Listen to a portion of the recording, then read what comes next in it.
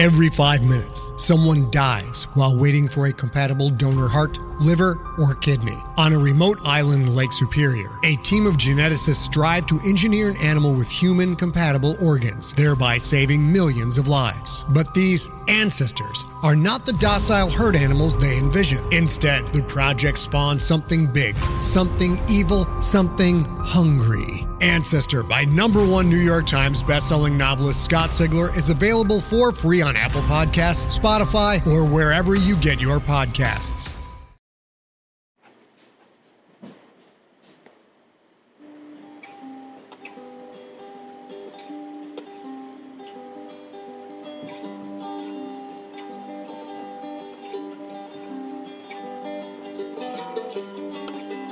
Hello and welcome to episode 6 of the Drabblecast. The Drabblecast is a weekly short fiction podcast featuring strange stories by strange authors for strange listeners such as yourself. I'm your host, Norm Sherman. I thought I would take a minute to promote a podcast that really inspired me to start this one and really got me into the idea of podcasting in the first place. It's called Escape Pod. If you haven't heard of it, Escape Pod is a weekly sci-fi fantasy podcast featuring some of the best short stories I've ever heard. Their narrations are usually great, and the stories are by authors ranging from celebrities in the genre to lesser-known but still high-quality writers. Seriously, if you dread a weekly commute like me, this podcast will totally make your trip fly by. It's something I look forward to sticking on my iPod every week. They've been going pretty strong for a while now, so if you check them out, you'll have plenty of stories to catch up on already. Check them out and subscribe at escapepod.org. Before we start today's story, I wanted to beseech our trusty Drabblecast listeners to get the word out about this podcast. If you enjoy these quick, fun little stories and you want to share the good times, send your friends the URL http://web.mac.com/Norm Sherman, or tell them to do a search for Drabblecast on iTunes and subscribe. Also, if you know any creative writers out there who might be interested in submitting something, send them our way. And by our, I guess I mean mine. I don't really have a staff or anything. Unless you count my cat, Carl Ruggles, who sometimes tries to ad-lib some meows in the background. You might hear those occasionally. No, but for real, I totally need this stuff. So take a break this evening, sit down with some tea, and put your weird idea cap on, and write me a story, damn it. Okay, on to today's story. The Frog Prince by Shirley Beeman and Norm Sherman. I hope you enjoy. Dang it, Carl. The Frog Prince by Shirley Beeman and Norm Sherman. I think we should see other people. Nikki stared at the glass of water on the table. Hot blood rushed to her head and she felt her spine tingle. She couldn't tell if she was about to burst into tears or pass out. She'd been dating Alex for 3 months, and this piece of crap didn't even have the balls to do this in person. Nikki, things are just moving fast for me. Listen, I think you're great, but the truth is I'm just not ready for commitment. It really isn't you, it's me. He was right about that, but it didn't matter now. Things would soon unfold the way they always did. She had no control of it. Paralysis over most of her body, then the flashback, and then she'd pass out right before it happened. The tingle in her spine spread until she collapsed onto the bed, barely able to hold the phone to her ear. It was one of those legendary hot days in southern Georgia, the kind you read about in travel magazines that tell you that the sweet tea, golf courses, and local hospitality still make it worth a visit. Nikki's neighbors were throwing a pool party and had decorated the backyard in festive colors. The smells of chlorine and sunscreen mixed and filled the air with rumors of some oily and commercialized paradise. The children's parents talked to each other between sips of fruity, fermented drinks and occasionally ventured to the pool to cool their legs. Fledgling swimmers were restricted to the shallow end, creating a dense congregation of floaties, bloated plastic dinosaurs, and animals that could only coexist here in this watery realm. Nikki was 6 years old, and she was a swimmer. That entitled her to a certain amount of respect and popularity. She commanded the attention of several of her peers each time she sprinted to the diving board and demonstrated another world-class cannonball dive. She was at the diving board when a toad hopped across her path. Nikki bent down to pick it up. Some of the parents stopped talking when they noticed Nikki, who stood out as the only child not in constant motion. "What do you have there, sweetheart?" her mother called from her chair. "It's a toad," Nicky replied, her eyes not leaving the bumpy creature in her grasp. "You gotta kiss the frog," Joey Harrington goaded from the middle of the pool. This caused a resounding chuckle from the children in the now expanding audience. Lacey Peters called out, "It'll turn into a prince if you kiss it, Nicky." Some of the adults chuckled at the sincerity in Lacey's voice. "Honey, let the little thing go," called out Nicky's mom. "Kiss the toad! Kiss it first!" cried out the children. The splashing ceased in the pool as the children fought for possession of the best view. Nicky grew anxious. She'd heard the fairy tale before. Was it true? Was that all she would have to do to create a prince who would fall in love with her? Wouldn't that then make her a princess by default? He didn't look too promising with his bumpy body and yellow eyes. Appearances could be deceiving, though, she'd been taught. This very well could have been a nice boy at one time that had been tricked and turned into this thing before her. Nicky wanted to believe that.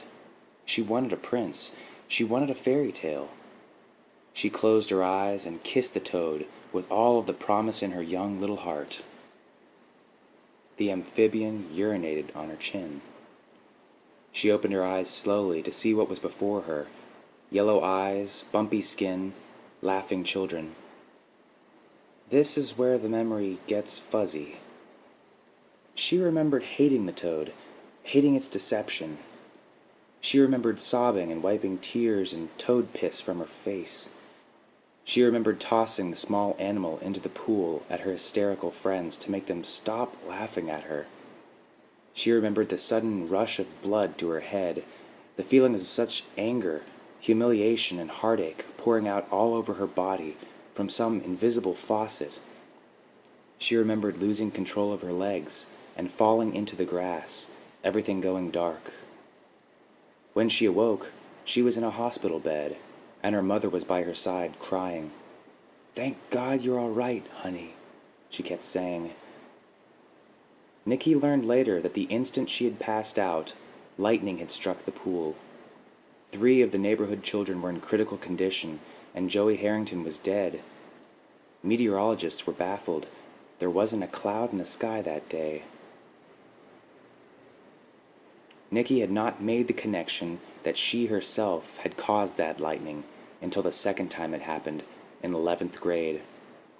She had just lost her virginity to Richard Jansen, a senior who was quarterback of the football team. He said that he loved her, but wouldn't talk to her the next day at school after they did it. He had told his friends about it. Now people were saying she was a slut. Her legs locked in biology class, and lightning hit the library where Rich was pretending to study. The bolt exploded into the roof of the building. The fire department was only able to save half of it. Rich was knocked unconscious by a smoldering support beam fired downward by the direct impact of the lightning. The teacher who drug Rich out said all of his hair was rising up with static electricity. His friends were laughing at him. Right before the bolt hit. Nicky first thought she had a mutant power, like one of the X-Men. She tried summoning lightning on the criminals she read about in the newspapers who had gotten away. She even tried to blast Osama bin Laden after 9/11. It never worked, though. She could never call up that specific hurt, those feelings of betrayal, that flashback to the pool. Only clever toads, masquerading as men, could bring the fire from the sky. She couldn't control it. She didn't understand it, but she didn't feel bad about it either. After all, if they weren't princes, they were just toads, weren't they? "Nicky, are you there?" Alex's voice, impatient, as always. One day, she would find her prince. "Alex, are you outside?" She wheezed, the phone shaking in her clenched fist. "Yeah, you know I don't get reception in my apartment. Why do you ask?" Nicky didn't respond. She had passed out. Alex wouldn't have heard her anyways.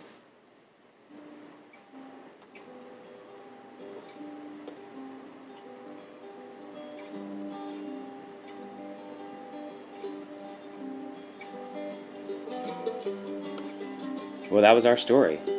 I hope you enjoyed it. I've always liked the idea of latent mutant powers. I guess because on some level it still gives me hope that I have some sweet power and I just haven't encountered the right catalyst to trigger it yet. I hope to be in my mid-30s one day watching Saved by the Bell reruns with my cat, when all of a sudden Zach Morris saying the words, "Screech, stop smelling that fern," makes my skin instantly heat up to the temperature of molten lava, giving me the power to melt my way through pretty much anything. Well, I'm your host, Norm Sherman. Remember to send in your comments and stories to goatkeeper@hotmail.com. Join the Drabblecast Facebook group and talk about our stories or giant sea creature lore by going to facebook.com and doing a search for Drabblecast. Check out normsherman.com for some sweet tunes and tune in next week for episode 7 of the Drabblecast. Until then, try to remember, guys, commitment may be scary, but not as scary as dormant, element-controlling mutant powers.